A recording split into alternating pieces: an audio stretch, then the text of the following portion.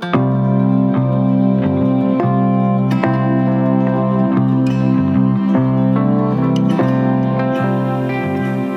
Your Feet with the Find Your Feet podcast. Hi everyone, and welcome to another episode of the Find Your Feet podcast. I'm obviously Hanny Alston and being the host and founder of this podcast.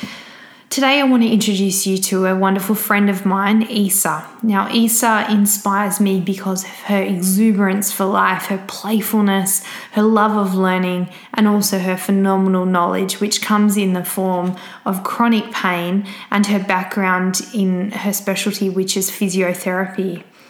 Isa is incredibly well educated. She has worked right up through and to a Master's of Science in Medical Science, which was in pain management. But as I said, her background is actually in physiotherapy, and previous to that, studies in chiropractics. She was born in Namibia, spent a lot of time living in Cape Town and actually in her latter years in America, but has since come to Tasmania in 2006, where she took up employment as a physiotherapist in a sports physiotherapy clinic, but on the sideline was working in the Royal Hobart Hospital in the pain unit, where she developed a fascination with the concept of pain and chronic pain management.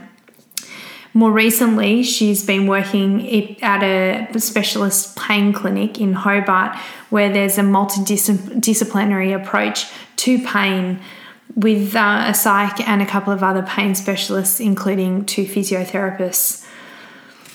I guess why I brought Isa onto this podcast was because I was really interested to delve into the world of pain.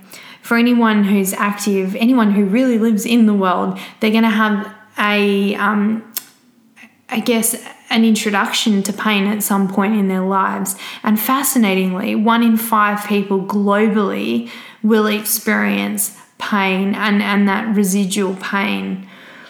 The other thing that I read when I was reading up before the podcast is that 64% of people with chronic pain will also have another chronic condition or report another chronic condition, and this is in the form of diabetes, cardiovascular health, cancer, etc. So pain is a big problem.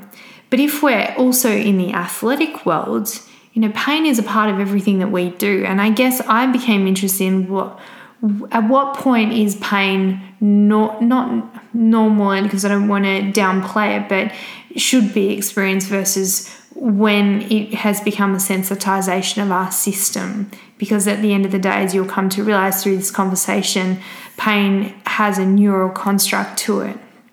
So yeah, this conversation is really fascinating. I'm biased because I find this topic fascinating. I'm also fascinated by the hormonal and stress inputs that are associated with pain, and also probably from my personal experiences over time, I'm really interested by the impact that trauma has in our histories and how that might influence our experiences of pain in the modern world. So yeah, this conversation is full, it's heavy at times, it's fascinating, and I hope you get just as much out of it as me. Finally, before we get into it, I just want to obviously give a little bit of a plug for the new trail running guidebook that's just been released. It's now available at Find Your Feet as hard copies. You can also buy the paperback versions through Amazon and a couple of other publishers. But you can also get the ebook now. So ebook is now available on Kindle, iBooks, many other platforms. So if you want to jump over to www.hannyalston.com.au, go to the page for the guidebook and you can find all the direct links there. Also, a tiny plug for my business, Find Your Feet. We love to support people to find their feet. It's the reason for my being at the moment. We love to support you, so if you jump over to findyourfeet.com.au, you can get 20% off your first order or 10% ongoingly as a member with us. Alrighty, that's enough from me. Let's jump right into this conversation with the lovely Isa.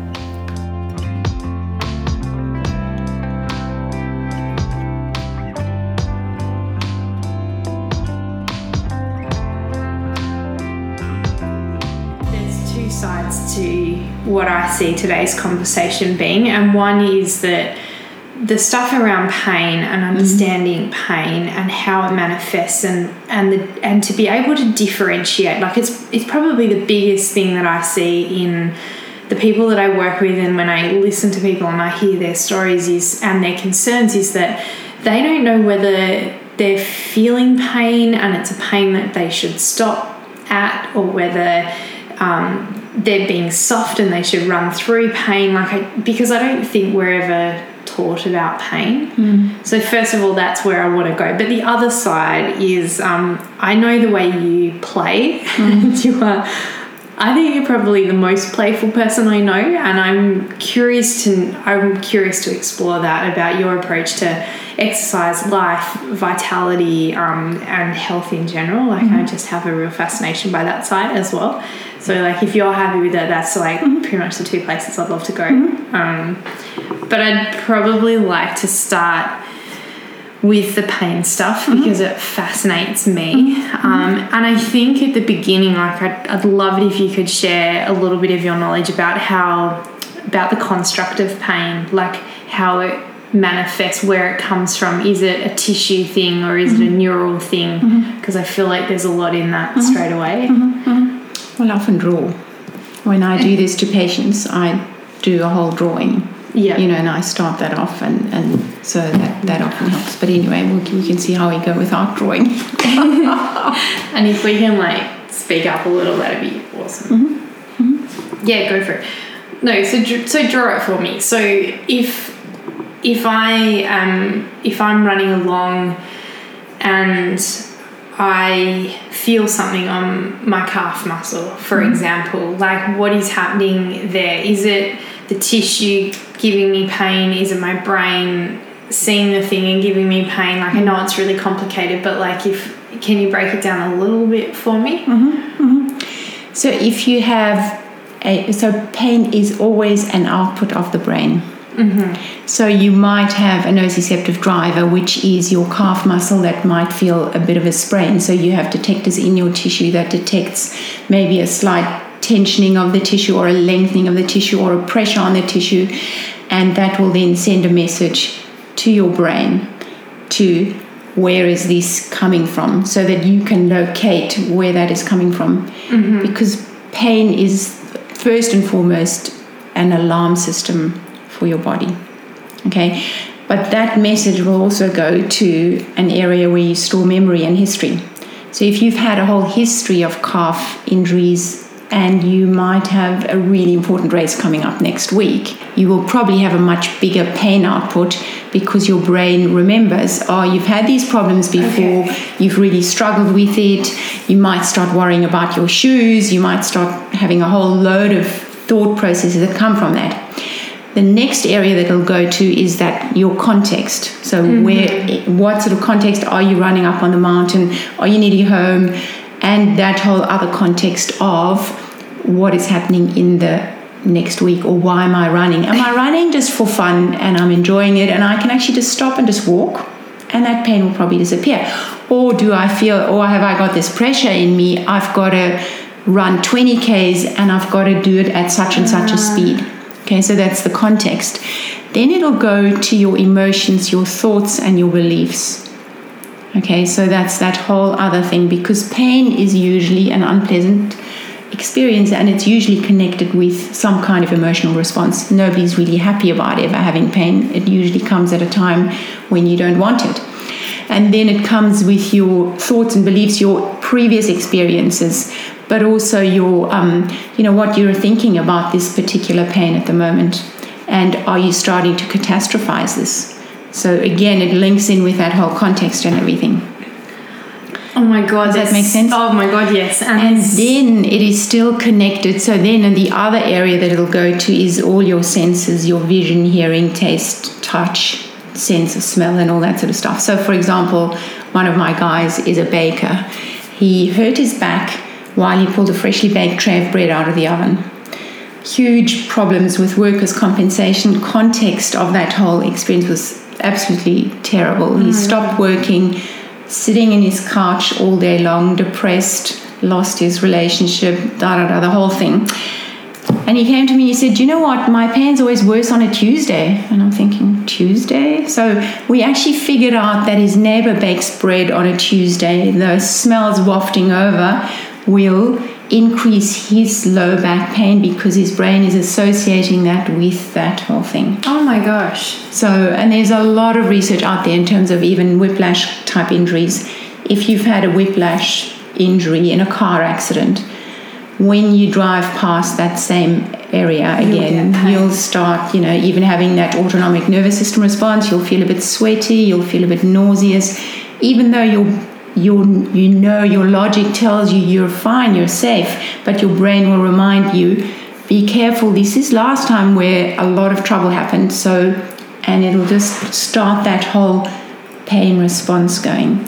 Does that make sense? Oh my gosh, yes. It's like raising so much for me straight away. I mean, a lot of the listeners that seem to be attracted into the podcast have an athletic background, and a lot of them, aspire towards events and things like that. And I guess I raise that because there's a very, very common thing that happens when people start to taper into events, that niggles set in. Oh, is that ITB? Is that coming back? And I always sort of wondered what it was about this, where I wondered if it was more just catastrophizing or whether there was actually like a real sensation of pain coming on. So that's one example that it's raising. It is a real sensation. Pain is always real. Okay. Pain is always real. It's never just in your head. It is an output from your brain, but it is always real. My dad used to say to me, if I stubbed my toe as a kid, he'd be like, "Oh, imagine what it'll be like when you have children," or like, "Stop being neurotic." But I raise that because I think, especially the athletic people who know how to punish themselves a little bit when they're out playing hard, but like sometimes you do have that sort of mentality of like, "Am I being neurotic? Is this really something that I should bother going to see a physio about, or is it?"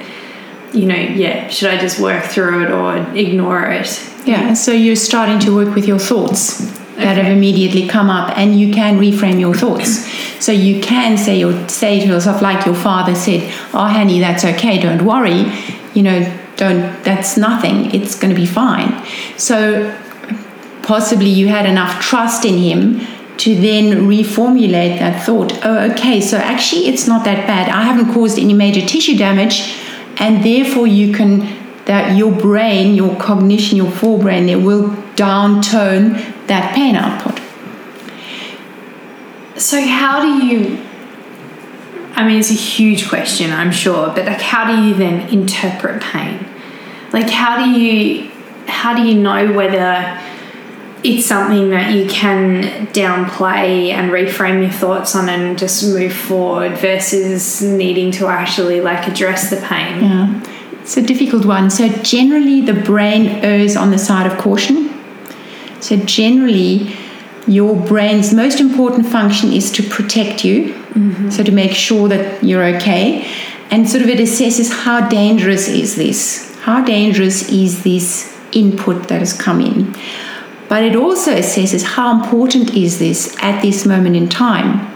So you probably know about people that are in a footy game or an athlete that's starting to feel this pain, but they know they've got 10 more Ks to run, and they know they really have a good chance of being first, winning the race, and they will actually, the brain will not put out that pain because it's much more important to win the race that they've trained for years than giving that pain output.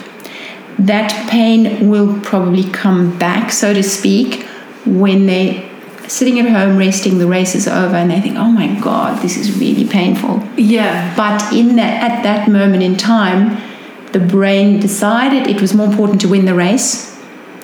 Or the brain might decide, so this is the research that came up from the First and Second World War with the soldiers. So they might be shot there and their mate is lying next to them bleeding, and they would actually feel no pain from their injury, but pull their mate to safety, and only once they feel safe will they feel pain. So I had a very personal experience of this. I was riding my bicycle with my friend Dennis, who's the physio for the All Blacks. And I hit a root and I flew over my bike, wham, onto my elbow. And I sort of lay there and I thought, oh, that was pretty hard. I had no pain and I just started moving my elbow fine. My wrist was fine. Okay, I thought, okay, I'm fine. Got up and I said to Dennis, because he works with these injuries on the field all the time. I said, Dennis, just check my elbow. Do you think it's okay? And he says, you know what? If you'd fractured it, you'd punch me in the face. It would be so sore. I didn't have any pain because I felt safe with Dennis. And I kept riding, but my arm didn't feel quite right. And I thought, oh, this feels a bit weird. Kept riding, and then I had to lift my bike over a tree trunk, and I just couldn't do it. There was just no strength. And I thought, Dennis, just check again. He says, you're fine, don't worry. Anyway, I drove myself home, and then at home, my arm just started tensing up, but I was still not really painful. The next morning we went to the emergency, and yes, I had a fairly major fracture in my elbow. But the point of the story is that I felt safe with Dennis. So I had no pain output. Of course, once I saw the x-ray and I thought, oh my goodness, look at this. I did have pain.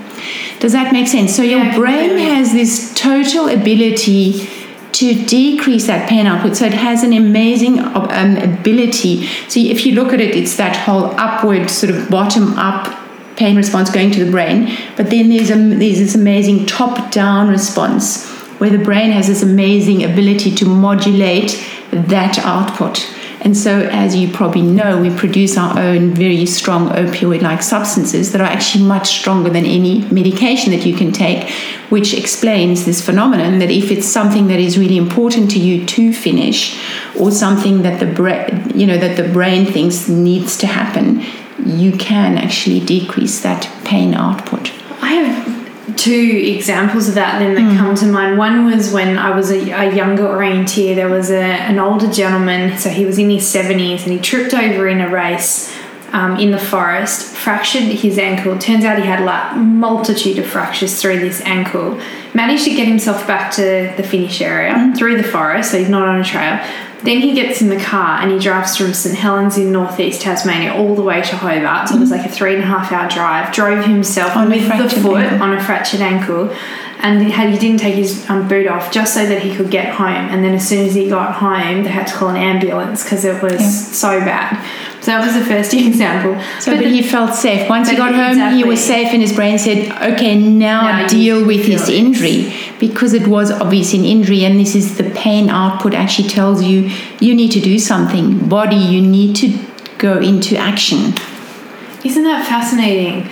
So my second thought when you were talking about it is then if you take the athlete world, for example, a lot of people will prioritize their goals and their races by like whether they're like an A goal, like the main goal, or whether it's just, it's just like a local fun run, that's a C goal.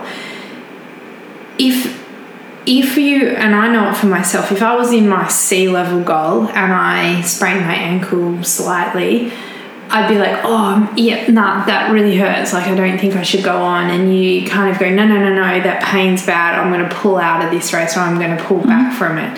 But if that was your A-level goal, it would happen, but you just would keep going. And is that, so by even like prioritizing something or some occasion over another, is that almost starting that brain opioid response? Absolutely. That's fascinating. It is very fascinating. So there are some people that don't have these nociceptive drivers, and so they have no pain response as such, and they tend to die young because they don't have that warning signal. So once you have that pain output, your body then responds, and so your whole system responds. So in terms of musculoskeletally, what tends to happen is that pain tends to inhibit the small stabilizing muscles around joints, but it tends to really tense the big moving muscles. So going back to my elbow, my whole arm was just locked up, which is a really amazing response of the body because it allows for splinting and for healing to take place. Okay. However, we'll go back to that. So the next sort of system that gets activated by that pain output is your nervous system, which is divided into the sympathetic nervous system and the parasympathetic nervous system. Sympathetic nervous system is your fight-flight response. So your you tense up, your heart rate goes up, your breathing becomes more shallow, blood flows to your big moving muscles so that you can actually activate that system and that you can, run away from the saber-toothed tiger. Yes. Yeah, got it. So that goes into action as well, which again is really helpful in that situation to get you where you need to be. The next system that gets involved is the neuroimmune system. And so, as you know, our whole immune system generally just floats along quite happily and hums along and is quite good. When something comes that is not so great, like a bacteria or whatever, your immune system runs in and tries and copes with this invasion, so to speak. So your neuroimmune system, if you think of it, your whole nervous system, where this whole responses, all these responses go along, 90% of them are glial cells, which are immune cells.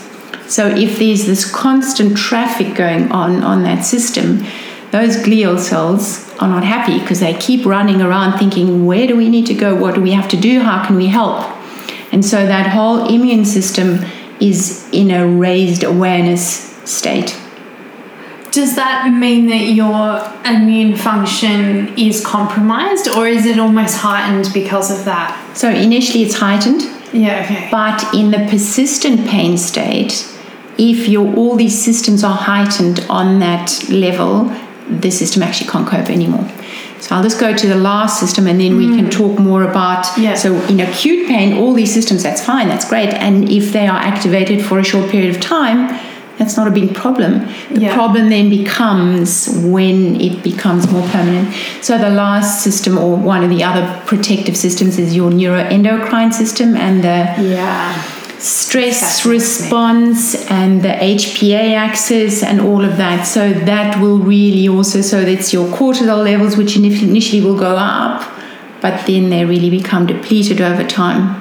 So again, to be stressed for a short period of time is okay, it's great. It actually sharpens your awareness and your cognition.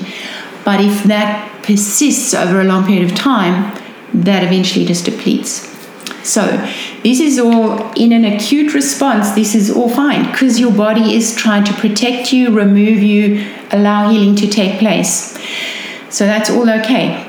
However, when pain then persists and healing has taken place, so as we said, sometimes there might still be some biomechanical issue that can drive that pain response, like that increased muscle tension or whatever. But a lot of times healing takes place. So if you think of my bone that I broke, 6 weeks, to really get together, and then another 6 weeks to consolidate, and then my bone is really healed. Muscle heals much faster because it's much better vascularized. Ligaments, tendons take much longer. And there you again have to check what are you doing in the meantime, so in terms of loading or whatever. So when pain persists, and we sometimes don't know why that system goes there, and there are a lot of factors again or contributors that can maintain that heightened awareness state. And a lot of things fall under this sort of heightened awareness state. So things like IBS, irritable bowel syndrome, chronic fatigue, fibromyalgia, PTSD, rheumatoid arthritis, any of those sort of autoimmune diseases fall under that. Trauma is a huge one. I was going to bring up trauma. So when that happens, those little gates that initially get activated by that nociceptive response, the whole system becomes more effective. So the gates will stay open longer and they will open faster. So with a smaller response, they will actually start activating that whole loop going. Oh, I see. So that's in a peripheral level, so in a local level, but that same thing happens in the central nervous system, so from the spinal cord up. So you get this amplification of that pain response at a peripheral level, at a spinal cord level, and then in the brain as well. So if we were to take an example of that, so someone who has experienced a stress fracture before, which is like traumatic for an athlete. I know some, quite elite athletes who had some pretty bad stress fractures, and they get over it and they spend their 12 weeks or so doing their rehab, they build back into their training, they get stuck back into hard training, they get back on the athletics track where the original stress fracture sort of happened, and then they suddenly think, is it coming back? Is that, so is that what you're saying? So in this moment, they've got a heightened awareness of the activity they're doing, the fact that they've had it before, so their history, the location where they are, the time of year, the time of day, and it can bring on a heightened pain response. Absolutely. Okay. Absolutely. All right. Absolutely. And then you add into it, okay, are they training for another really important event? Yeah. How important is it? How salient is it? And this is where the brain is amazing, because it'll really decide a lot of how important is this thing. So do you think then in that, if you were to take that situation, that when you're trying to bring someone back, let's take it back into that activity, so sport for now, that one of the best things that you could do if you were coaching that athlete or advising them is to put them in a different environment or with a different training. Yep. Okay. So change the location, change those memory tags that the brain has started associating it with. That's funny because, and I've brought it up actually a couple of times on the podcast, but only as sort of like a fleeting comment, but we, as you know, we do our tours, and a lot of the tours are overseas. So people have booked onto this tour like 12 months in advance. They've got really excited. They've probably been excited before they book on the tour. Then they think, I've got to train for this because I'm going to be running in the mountains in Italy. And then almost without doubt, in the 2 months leading up to a trip, I will get 2 or 3 out of the 10 to 12 people contact me and say, look, I'm really scared, like I've got flare-up of ITB, I've been with the physio for the last month and he's warning me that, I might not be fit enough, and it becomes almost like a dramatized situation. And my comment to these people every single time is that things disappear on tour. Niggles always disappear on tour. And Japan just recently was a classic example of that. Someone who'd had ITB pain for 6 months and it went away in Japan. I mean, yes, we did a few tips and tricks and try this and let's do this, but it went away in Japan. And I'd always assumed it was because of the decreased cortisol response that we can create, like decreasing their stress levels, giving them better sleep and nutrition. Yeah, but that all helps, Hanny. So it all contributes. But it's also the change of scenery, and it's you giving him tips and you even writing back your email and saying, you know what, you're going to be okay. That physio that this person's seeing should be saying, look, you'll probably be fine. Saying you're not fit enough for that trip just increases that danger message to this brain. So, this is the way we talk to people is hugely important. Okay. So it's about creating that safe environment without like bubble wrapping a person and catastrophizing the pain. Yeah. That's a really fragile line to walk. It is. So you can't, obviously you can't also lie to the person and say, look, you're going to be totally fine. You can run on a fracture. That's absolutely not true. So you still have to stay within reason, within reasonable healing times, for example. So if you said to somebody who emails you 6 months or whatever, 6 weeks out of it, to say, I've just been diagnosed with a stress fracture, you probably wouldn't say, look, it's all going to disappear, because we know that stress fractures take at least 12 weeks to heal. Yeah. So, you obviously stay very present in terms of the realities of tissue healing. So you definitely take that into account. But once tissue healing has occurred and you've corrected biomechanical issues as much as possible, then your whole mind plays a huge role. So I guess the way you think, what you believe, how your emotional response is, your confidence in your body plays a huge role, because that obviously with repeated injuries takes a huge nosedive.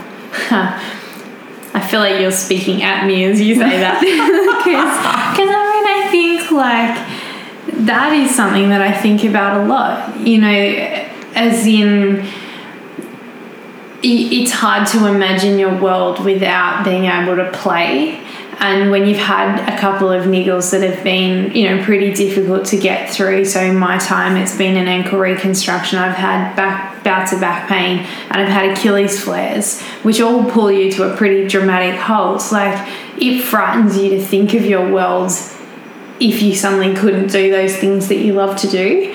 And so I think in that small respect, it heightens every single niggle that you would have. And also for me, it's double trouble, because to be able, for instance, to be active is also my work. Yep. And I'm always very conscious that I can't build an entire business around just playing in the mountains with people. That there needs to be a harmony, because what happens if you can't do that? But it definitely heightens you to when that little Achilles starts to grumble again. You're like, is this that moment? Is it coming now?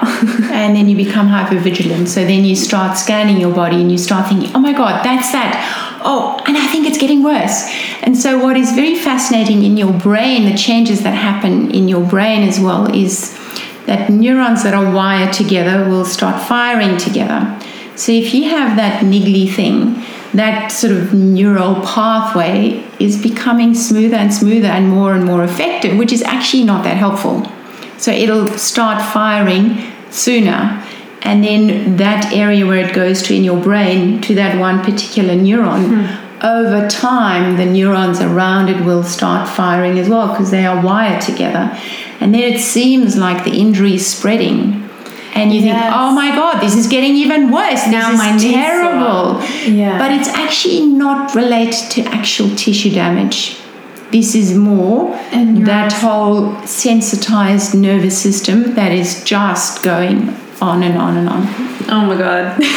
So it's very fascinating. It's fascinating, Isa. Because I'm just hearing it, and I'm like, it's hard not to be like, oh, I can see how I've bought into that cycle where it might start just with your Achilles, but that's been going on for a while, and now it's 6 months in, and now why is my knee getting sore? I never get knee pain, and then you're like, is my back getting sore? Maybe this is all because of this compensation. And you start to get into that mentality of and feeling sensitized. But you don't know how to get out of it. Yeah. But so I think, and I need to caution you that you need to still look at, if you are limping, or if you've changed your technique of running because your body's trying to protect you, it will affect other areas up the link. So you definitely need to make sure that they are actually functioning well. But also being aware of how your nervous system becomes sensitized, because this is really important. Yeah. So, and these are actual changes that are taking place. So this is when I go back to, the pain is always real. Mm-hmm. It is there. This is your pain output.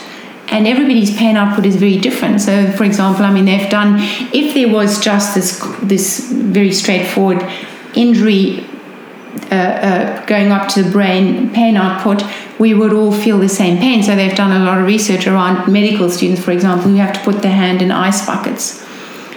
If that was the only way we would feel pain, we would all have the same pain output. But there are huge variations from 0 out of 10 to 10 out of 10, and very huge variations in time as well. So it is because everybody brings their own personal and emotional experience towards that pain. And situational experience, so in a day-to-day world, I know people that can be highly sensitive to even small pain, like, oh, wow, that water's really hot.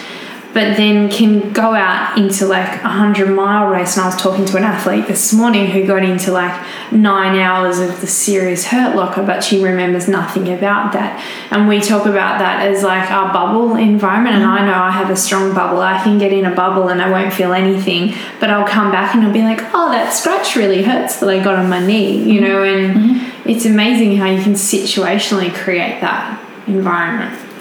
I guess it's that meaningfulness thing. Absolutely. We were talking about it earlier. Is how meaningful is it? How important, how salient is this to your brain? And the brain's most important function is to protect you. But so this is where we then get into trouble with persistent pain more, because society then believes that if you have pain somewhere, you need to fix it. Yeah. But if that the healing has really occurred, but the nervous system is still really sensitized in that really you actually need to work with the nervous system and therefore in a way retrain the brain to settle that nervous system down. Yeah. And this is where, changing the environment, starting with something that's very easy, adding music in, making it different, or adding things in that might even distract you. So those are all those sort of techniques where you then start and trying to decrease that sensitivity of that nervous system. I really want to get to that, but I wouldn't mind just asking one more question, and it's around the increase in imaging and medical technology that is out there now that's meant to help diagnosis. But I know a lot of people, conversations on tours, conversations with athletes when I'm consulting who have had, MRIs of knees and joints, and they've got degenerative changes and they've been warned not to do too much, and they suddenly become really heightened to the pain. Is that a real problem that we're starting to... Okay. Absolutely huge problem, because imaging doesn't actually relate to tissue damage. So you can have somebody whose knee x-ray looks absolutely terrible in terms of degenerative changes, and they will have minimal pain, and you might see somebody who's got very minor changes or even no changes, and they will have huge amounts of knee pain. So in low back pain, for example, 85% of imaging does not correlate with their symptoms at all. Yeah. So, and I think we as a medical or healthcare profession, we need to really change the way, first of all, we use imaging, because that in itself, just doing the imaging, can obviously create this huge catastrophizing around their issues. And secondly, just normalizing that I've got a chart at work where all the age groups are represented, and like 50% of 50-year-olds will have disc bulges. It's totally normal, and they don't necessarily have back pain. So if you find if you do an MRI of your back and you find a disc bulge, this does not mean that is therefore your source of pain. Quite unlikely, a lot of times not. But we use that then to start catastrophizing. And in fact, for low back pain, what is actually a much higher, how do you call that? Projection, or not projection, no, what is it? High sense. No, a much higher prognosis of people who are not doing well with low back pain if they catastrophize. Yeah, okay. So disc bulges are actually not even indicative of low back pain, but if you start catastrophizing over it, your prognosis is much worse. Can it go so far as... Okay, so I'm going to put myself in my shoes again for a moment. So I got a flare of Achilles tendonitis about a year ago, and it was a legitimate flare. Like, I just went from zero to hero on a running tour. We did a 65k day. I wore shoes that I hadn't worn for like a year. It was probably really silly, but I'd had a grumpy Achilles for like a couple of years, about 24 months earlier, and it was a really awful time, like, because you felt like totally crippled by it. And then we moved back to Tassie and it disappeared, change of environment, and I hadn't had it for a while. But when it came back, I thought, this is that time, it's back again, and what do I do? And I started seeing a physio who got a scan done on it, and it showed degenerative changes in my left Achilles. So we went through the whole management protocol. We did everything right. I went overseas. I was able to do lots and lots of exercise. But what I started noticing was when I got home, the pain went back up a little bit again. But I also noticed that I'd get like little bits of swelling near the tendon, and then it would disappear again. And then I get a little bit. And I'm wondering, if you get a heightened awareness of pain, does it also start sending stuff back to that? Absolutely. So swelling can come even though the tissue itself is totally capable of coping with the load. Yep. Yep. So that's that whole neuroinflammation. It's that whole body's response saying, God, you've got to do something here, and that inflammatory response is your body's way to try to heal or cope with this. Okay. So you definitely get that. With our tissue damage, you can have inflammatory responses. So if we were then to talk about treatment of pain, my brain, when you were talking and just starting to introduce the topic just before, was going, it's all back to front. Because even when we talk about needing to address biomechanics before we can address someone's pain per se, to me, I'm going, I could have run like this since I was a toddler with relatively poor biomechanics that, yes, from the outside looking in, could look like it would contribute to an Achilles injury, but that might not be the cause. Does that make sense? So, like, do we need to, like, address the way our brain is perceiving the pain and potentially try to settle that down before we kind of work out what is actually going on?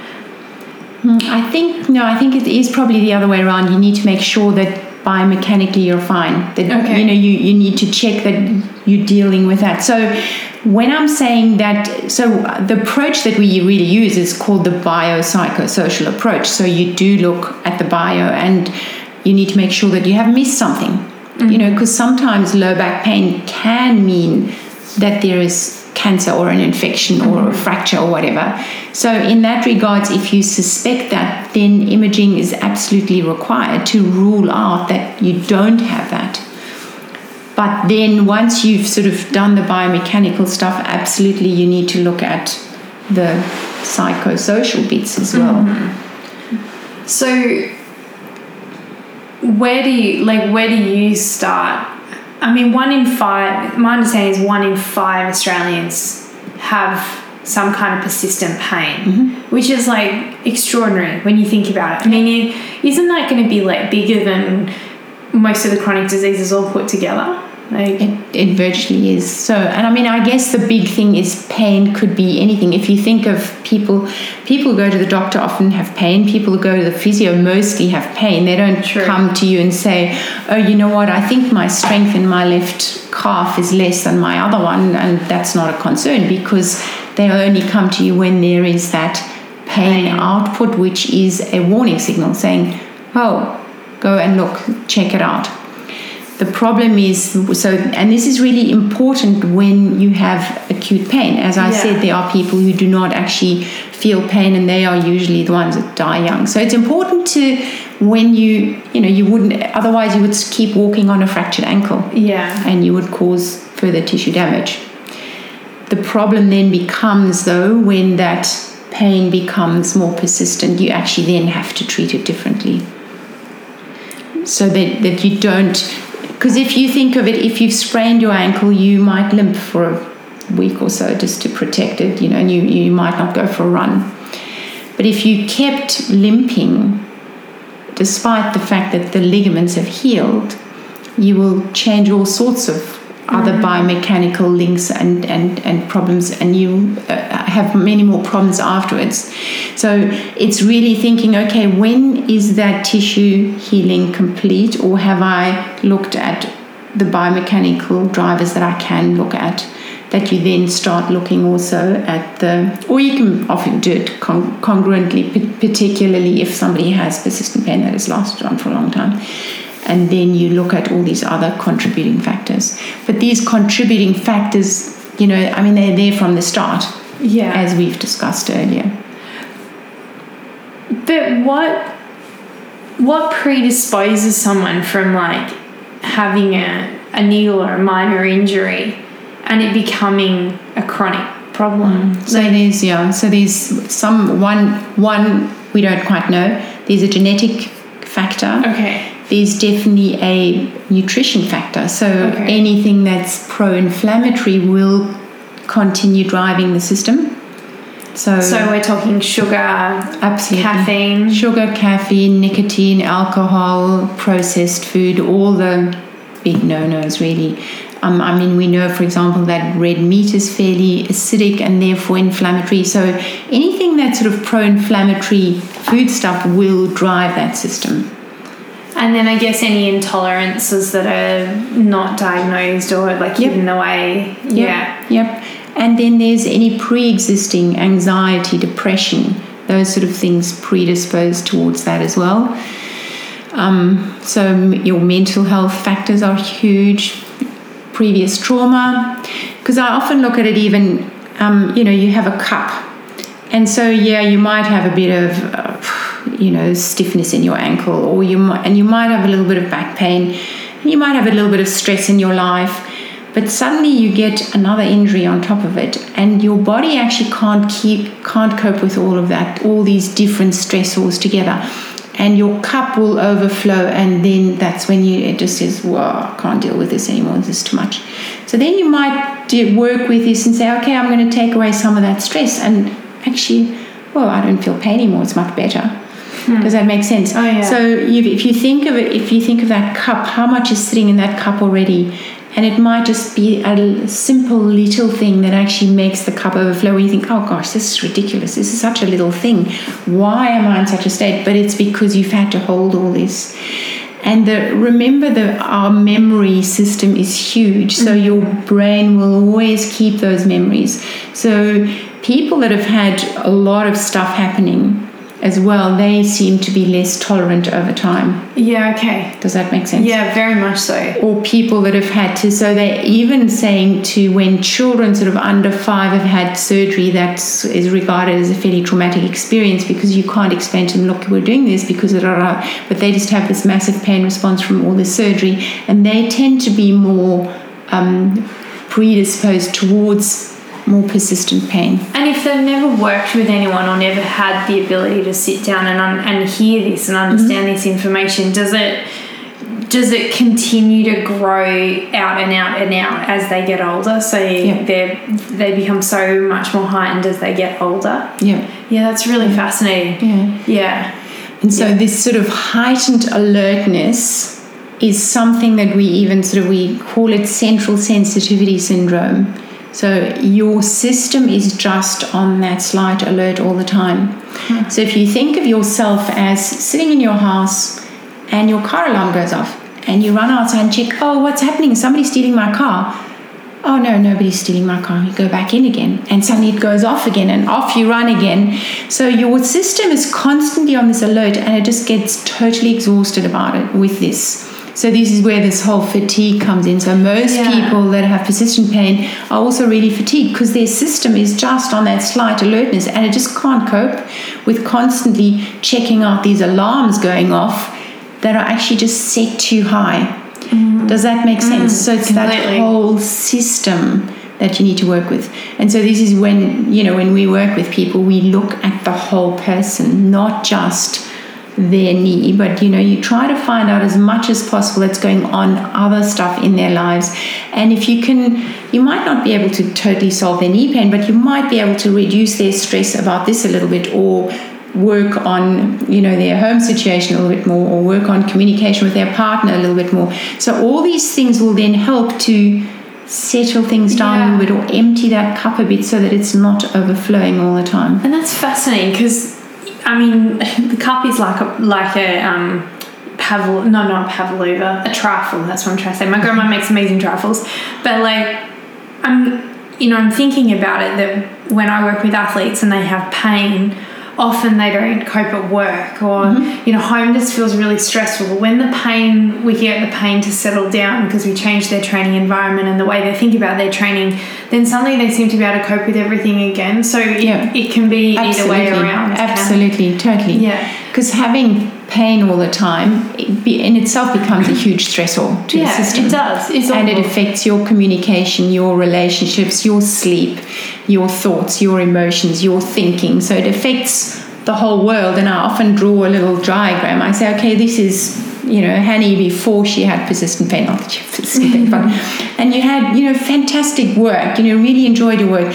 You were able to work with your stress by running, by doing all these things. You really loved that. You had great friends, you had whatever else is going on in your life, and now suddenly you've had this pain. You can't work anymore, and you can't do the things that you really love doing anymore. So remember, when we do the things that we enjoy, we produce our own endorphins. So we actually have our own medication cabinet that can modulate that pain response. So again, if people end up not being able to do the things that they love doing, that will really impact that as well. And with that then comes all this other stuff. And so then, the life of a person with persistent pain just totally shrinks. And I often say, okay, how can we start expanding it a bit again? So, and let's look at what are the activities that you really love doing beforehand. Can we get back to them? Or maybe do we need to start at looking something else? Something different. Yeah. Something that, but it needs to be obviously there, something that would be important to them. So even in terms of athletes, there are athletes who you have to say to them sometimes, well, look, it's probably not the best thing for you to run anymore. You know, your knees are really probably not that great. How about if have you thought about swimming? Have you thought about kayaking? Have you thought about, instead of running, maybe walking? So, for example, in terms of knee osteoarthritis or degenerative changes, we know if there's a certain grade to that walking more than 10 kilometers is probably not that good for you. But walking less than 10 kilometers, yes, go for it. And then substitute that maybe with some bike riding, because that's really good for your knee again. But it's really important that they start filling out their lives again, even if it's a little bit different. And this is maybe particularly with some more traumatic injury like amputation or a spinal cord injury or whatever, where they have to really reinvent a different life. It's not necessarily a better life or a worse life, but it's a different life. And if they can start accepting that and looking out laterally, out of the box, what else could I do so that I could produce my endorphins, rather than just sitting at home being depressed, getting fat, eating the wrong food, and just wallowing in my pain picture or in my disability picture. That is so fascinating. And I've got a million and one questions, but I won't do that to you today. But I wouldn't mind going back a little bit to your concept of the cup or the bucket that gets full. And I was working with an athlete even this morning who has huge challenges actually with, it's not pain, but it's the vomit reflex. To bring it up, it's actually one of the most common issues amongst ultra runners. She was back at this event where she'd previously done incredibly well, but she knows her history of every time she gets in an event that's meaningful to her, it doesn't come on in training, it only comes on in meaningful races. Then when she gets to around the 30k mark, she gets bouts of vomiting. Going into this event this year, I asked her, what was your mental state like? And she goes, yeah, actually, if anything, I was too excited. My training was going well. Those niggles, I was managing them really well. Work was great. We were kicking some big goals in training. I was running further than I've ever run. And she was just almost on cloud nine. At the same time, she got very lean and mean. So she dropped a bit of body weight. She'd been able to put her body through a lot more stress, I would say. Because where I'm coming to is stress is positive and negative, and the body deals with it in the same way. So I imagine that concept of the bucket or the cup, you could fill it with, that family situation was a bit difficult, but now I've got this really great work environment and training's going well, but that's a physical load, and you can fill that bucket up quite quickly. But when she got to this huge race overseas and had all the stress of flying and travel and adjusting to the time changes and then the pressure of this event, then they start at night, so she was running through the night, that's when the vomiting came back, and it went for 9 hours straight. I'm wondering, where I'm coming to is I'm wondering if that concept of pain sensitization can also be experienced in other neural settings in the body, like the vomit reflex. Oh, I'm sure. Because I think our protective responses are in all sorts of different areas. In the immune response, in the endocrine response, in the stress response. And vomiting, if you think of it, is really a constriction of your sphincters, right? So, and that's the same response as the fight and flight response. Fascinating. To a degree. Yeah. Does that make sense? And then I guess with this person, you'd have to think, okay, because she was doing so well, what were her expectations of herself? That was the first question I asked her. Yeah. And she was like, I really thought I was going to do better than last year because I didn't, and she said to herself, I didn't realise how good a run I had last year. All I thought was, that's the benchmark, now I can do better. So she'd already put that pressure on herself that she was going to do better. Yeah. And pressure is huge. So I often, when we talk about pressure, and mostly we actually put the pressure on ourselves. Yes, there's work pressure that your boss puts on you, but generally if you dig a bit deeper, it's usually we put that on ourselves, and we have these expectations of ourselves of what we can do. And I often look at it, it's like a backpack, the more pressures you put on, the heavier the backpack becomes. So I would think with this person there that might have been a huge one. Is like, okay, I'm doing so well overall. This year I'm really going to get it. And then with that huge expectation. That's exactly what I said to her. And that's maybe even in her head was going around, I wonder, there was this memory. Is it going to kick in? When is it going to kick in? Or is it not going to kick in? And so maybe being hypervigilant, maybe constantly checking in with her body is, am I feeling the trigger? Is it going to happen? Fascinating. So what would be there's so much we haven't talked about, like the sleep and pain, the trauma, the diet and pain. We could go into a lot more detail. I'm happy to if you think there's something that I've skimmed over too much. But I guess, I'm fascinated to know what would be your advice to someone who feels like they have got into that place where they have become a bit hypervigilant around their body. Even like I would say I would probably put myself there, that I have this awareness that my body is my tool. I use it for work. It's what I do for enjoyment, and I want to make sure that I protect that body so that I can play when I'm 95 and like my grandma. But yeah, what would be your advice to that kind of person? I think lead a wholesome, so looking at all these aspects of life, really trying to focus on, well, definitely how can I look after my body physically, but also mentally and nutritionally, and doing the things that you enjoy doing, things that give meaning to your life. But that extends into all aspects of your life. So, your relationship, your work, looking after your brain, doing things that you love doing in terms of stimulation, like your podcast probably. So looking into all of these things and trying to look after your body as best you can, there are things that you can't change. And there's this lovely serenity prayer that I often talk to people. So have the courage to change the things you can, have the serenity to accept the things you can't change, and have the wisdom to distinguish between the two.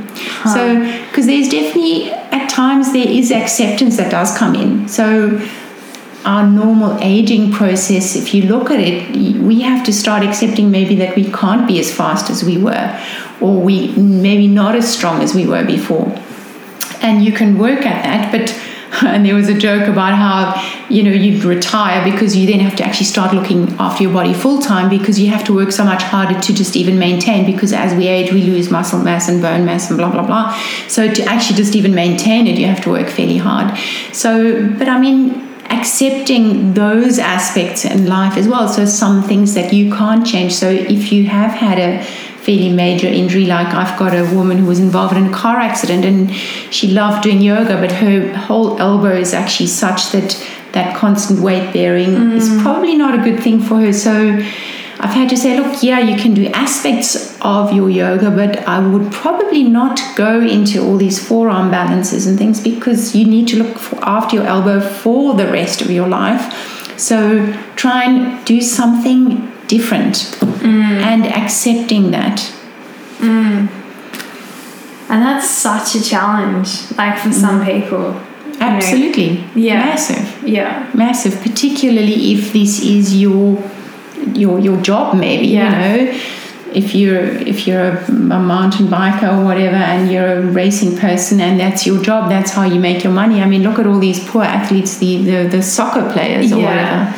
Yeah, and then you've got all your tradies and builders and, nurses who are on their feet all the time. Like, there's so many careers that are out there. Like, if you just take the work element for now, where, you could see that could be like a huge problem and really could trigger that hyper awareness as well. Absolutely. It's fascinating. Absolutely. And there you sometimes definitely have to go and think, okay, well, I'm not going to be able to do this anymore. I'm not going to be a panel beater anymore. What else can I do? How can I fulfill the needs in my life that allow me to continue to produce endorphins, really. So I want to come towards a point of conclusion, and I want to do it because part of grabbing you and nabbing you for my podcast was because I've known you for a fair while now, and one thing I've really admired about you is that you absolutely genuinely love playing. And when you play, you will play unapologetically. I'm telling you that. But no, do you see yourself like that out of curiosity?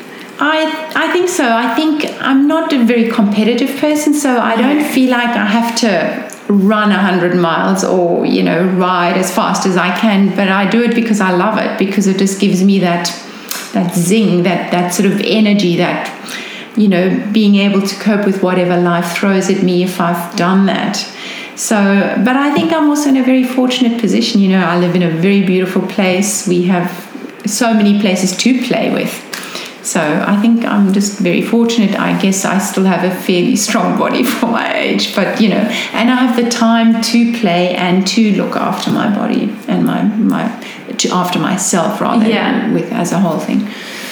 Have you had, other than say the really acute ones where you fall off a mountain bike and hurt yourself, have you had niggles or a development of grumbles? And I'm just kind of curious how you would manage them knowing what you know. I think I'm very lucky again in that, nothing is that important that I have to keep doing it. So if I have a grumble, I might say, okay, well, I might not be able to ride, but I can paddle.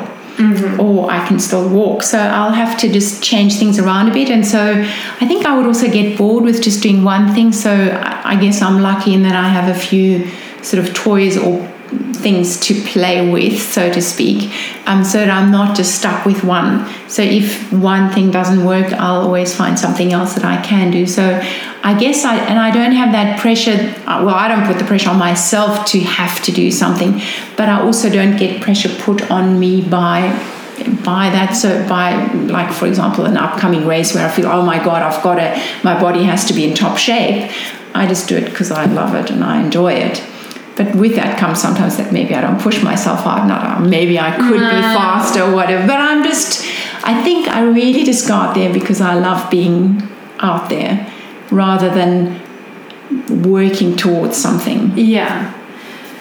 Do you though have that curiosity about how you can continually improve that health and vitality and playfulness? Are you one of those seekers that is like, I read about that, how does that work, how would that look like in my life, would that help me? Are you that kind absolutely of brain? Or could I still do that? Would that be really cool? So this upcoming riding thing that I'm doing, this pain revolution, so this is definitely something where I'm thinking, oh my God, the longest day is 160 Ks, will I be able to do that? Because in the past, if I go on a bike tour, if we're tired, we just stop and that's fine. It's not like you necessarily have to achieve something, whereas with this I will, and I will have to be more disciplined with myself to say, okay, well, even if I maybe don't want it, I actually have to do a little bit extra just to get myself such that it will be enjoyable.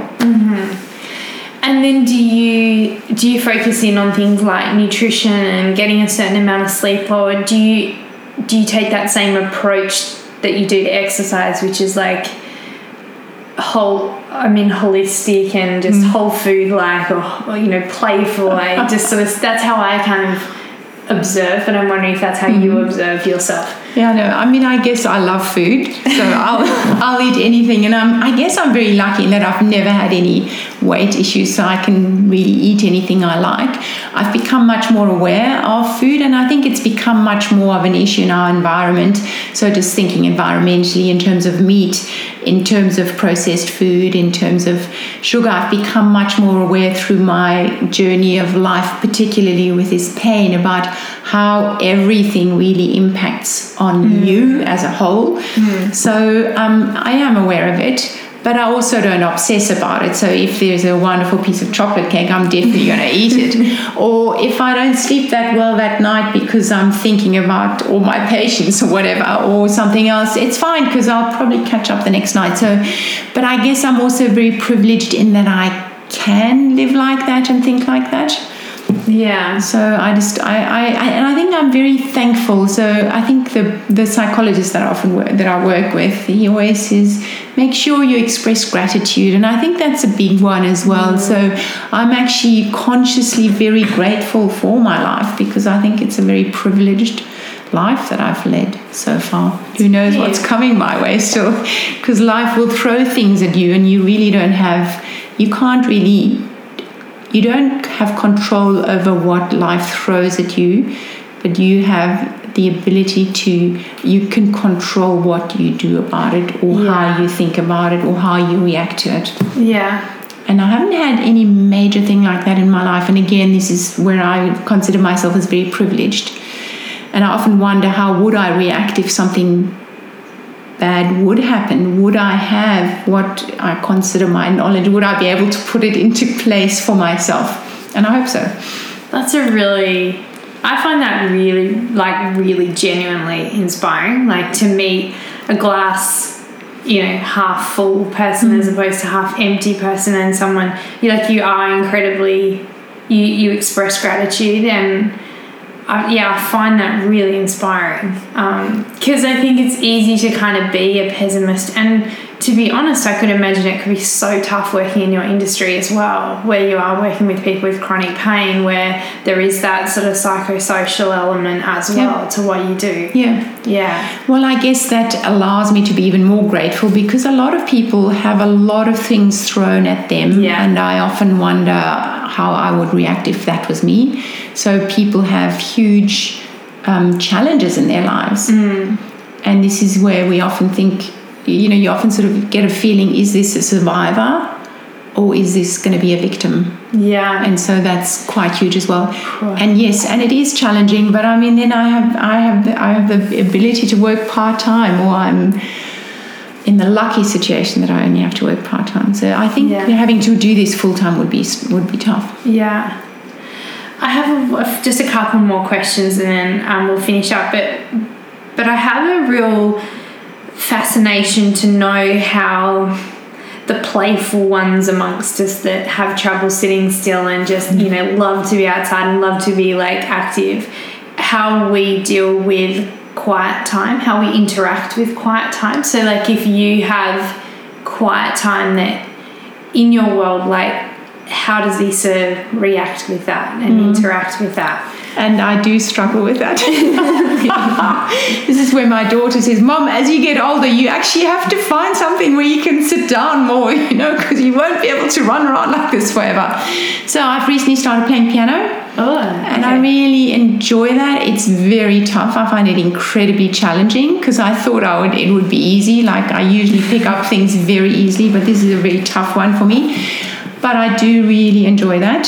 So, but I have to work at it quite hard. So and I love reading, and I love that sort of and it's becoming more as I get older, this sort of mindfulness of turning inwards, and in which my yoga has definitely been very helpful as well. Yeah. Which the asanas itself are active again. Yeah. But there is definitely that element of quietening your mind and breathing, and if you look at that, really it's that whole settling of that nervous system again. It's really interesting. Actually, I had a guest on the podcast yesterday, so that'll be coming out really soon, and we were talking about this concept of attunement, and that was the word that he brought to the conversation, and I really love that, being in attunement with what's going on around you, with where you are in place and time, with what's going on within you and the voice inside your head, and it was beautiful. And that for him is his version of spirituality, and I guess I am fascinated by it, because I never thought I was a spiritual person, but as I think I've gone on this journey of trying to kind of understand how we can be our best version of ourselves and to literally find our feet, I've realised how important that mindfulness and quietness and spirituality is, and how to find that. And I think different people find it in different ways. So I'm kind of very fascinated by that question. I think it is in all of us. but we sometimes hide it, or we don't know how to access it. And I think this is where that quiet time is really important, and you might even find your spiritualness by being up on the mountain. Yeah, I definitely agree with that. Where you don't necessarily have to concentrate on how fast am I going to get there, or is my technique okay, where you are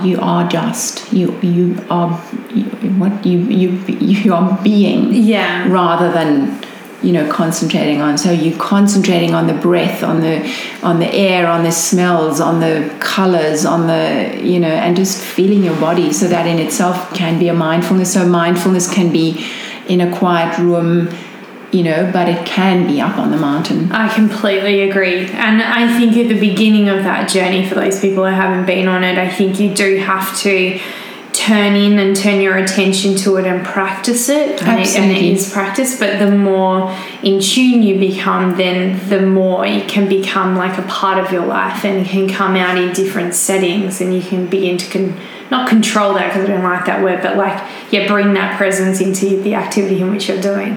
And I certainly have found like that in running, and I can imagine if we brought that conversation of pain back into the discussion at this point, to be able to have that attunement to what's going on around you and presence in what you're doing can really help to settle that. Oh, absolutely. Pain absolutely. And discomfort. I mean, there are two different ways even of where they talk about interoception, where you actually really go into that pain and really experience that pain. Okay. Mindfully, and really checking in, what is this actually doing to me? What is it doing to my systems? Wow, that's really amazing. Or the opposite to that would be your distraction, and okay, I know you're there, and it's fascinating how people often call it, like one lady says, my pain's my companion, it just sits here. It's not bad, it just sits here. So, and she's actually worked it to become like that, which is really fantastic. And I said, oh, that's great, well done. And obviously she's going to try and shrink that companion a little bit over time, but it's not a negative thing. Mm-hmm. But you can have that sort of interoception where you really go into that pain and really feel it and really sort of accept it as, yes, you're there, in a non-judgmental way. Or the other option is to try and distract yourself from it. But, wow. So, and my final question on a personal note is, do you have like that internal chatter in your brain, like the little, like, I call him my inner imp, and he's like the should could kind of character? Absolutely. I think we all have it. Yeah. Okay. Don't you think? Yeah. Yeah, I think so, but I think for some people it's just noisier. Absolutely. It's absolutely, and that's, I guess, in a way where we go back to expectations. What are you expecting of yourself all the time? Yeah. And are they actually reasonable, or do they really drive that imp into more shoulds and coulds? Or can you actually just say, hey, just settle down a bit. I actually don't have to. I would like to, but I don't have to. So it's again, how much are we expecting from ourselves, and is that okay, or is that reasonable? Or cool. So let's wrap up, and I wouldn't mind just hearing a little bit about the Pain Revolution. Was that what it was called? Yeah. So it was 700k in 8 days. Yep.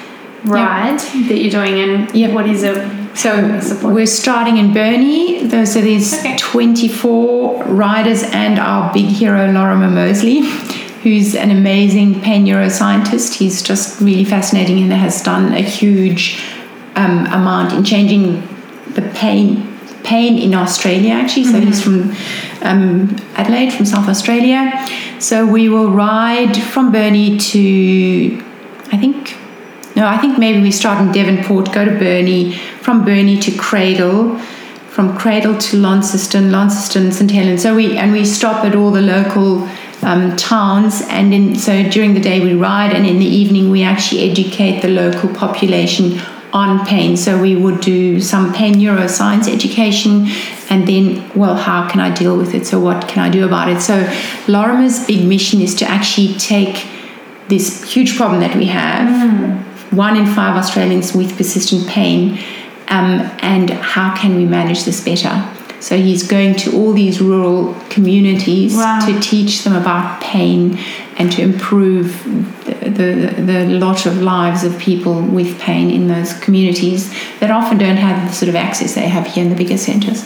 That's interesting because fascinating. When I was like reading up on that challenge that you were doing and having a think about it before the podcast, I guess the question that floated to the top of my brain is like, how do people interact with that when you set out to teach them? Because I mean, I've worked in the Ride and Walk to School programs, I've worked in corporate health programs, I've worked in like trying to bring exercise to communities in rural communities, and I can't say the engagement has always been particularly high. Mm-hmm. And I'm wondering if this problem is so prevalent in Australia and in the world in general. Do people engage with it? Are they fascinated by it? And do people like go, that's me, like 1 in 5, I'm in the 1 in 5 category, and they come along? Or is there a bit like mental health, like that negative connotation that you shouldn't have pain, this isn't something that we talk about, and therefore I shouldn't turn up? But I think this is why we're actually trying to change that. Okay, is to actually bring it out to the public, say this is a huge problem. What are we going to do about it? And so the funds that we will raise will actually be there to educate local healthcare professionals with this new biopsychosocial approach. So rather than saying, oh, you've got pain, let's fix it, let's give you medication, let's try and fix it, rather than saying, okay, well, you have got persistent pain. How can we possibly alleviate your pain? But also, how can we help you to manage this pain? Because not all people that have pain are not working. I mean, not most, but a lot of the 1 in 5s that do have persistent pain still lead a relatively normal life. How can we get people into that category? Yeah, okay. So it's a community education, including the healthcare professionals. So yes, it's just that one evening that might not do much change, but I think that whole ride that is going to be advertised throughout Tasmania, it's supposed to really change our community, because we as a community have a big problem with pain because it often has negative connotations. Oh, this guy's got persistent pain. Oh, it's probably... why do they keep complaining? Oh, God, they've been complaining about that for years. And they look normal. Why? Maybe they're just dodging the system or whatever. So it's really educating people and the community about pain and getting us as a community to see pain in a different way. It's fascinating because if you don't start the conversation's never going to happen. Exactly. And I guess who you're really talking to on this Pain Revolution ride are the people that you view to be the champions to continue the conversation. Is that correct? Yep. Yeah. Wow. Yeah. Really cool. Yeah. No, I'm excited. And a big challenge. 160k in one day. Oh my God. Might be a bit of pain in the end of that. Well, that's part of the idea is that the riders actually, can empathise with the people that Far out. Isa, that was awesome. Thanks so much for that discussion. And we'll put show notes up to the ride and the campaign to raise the funds to do it, and also some of your other resources.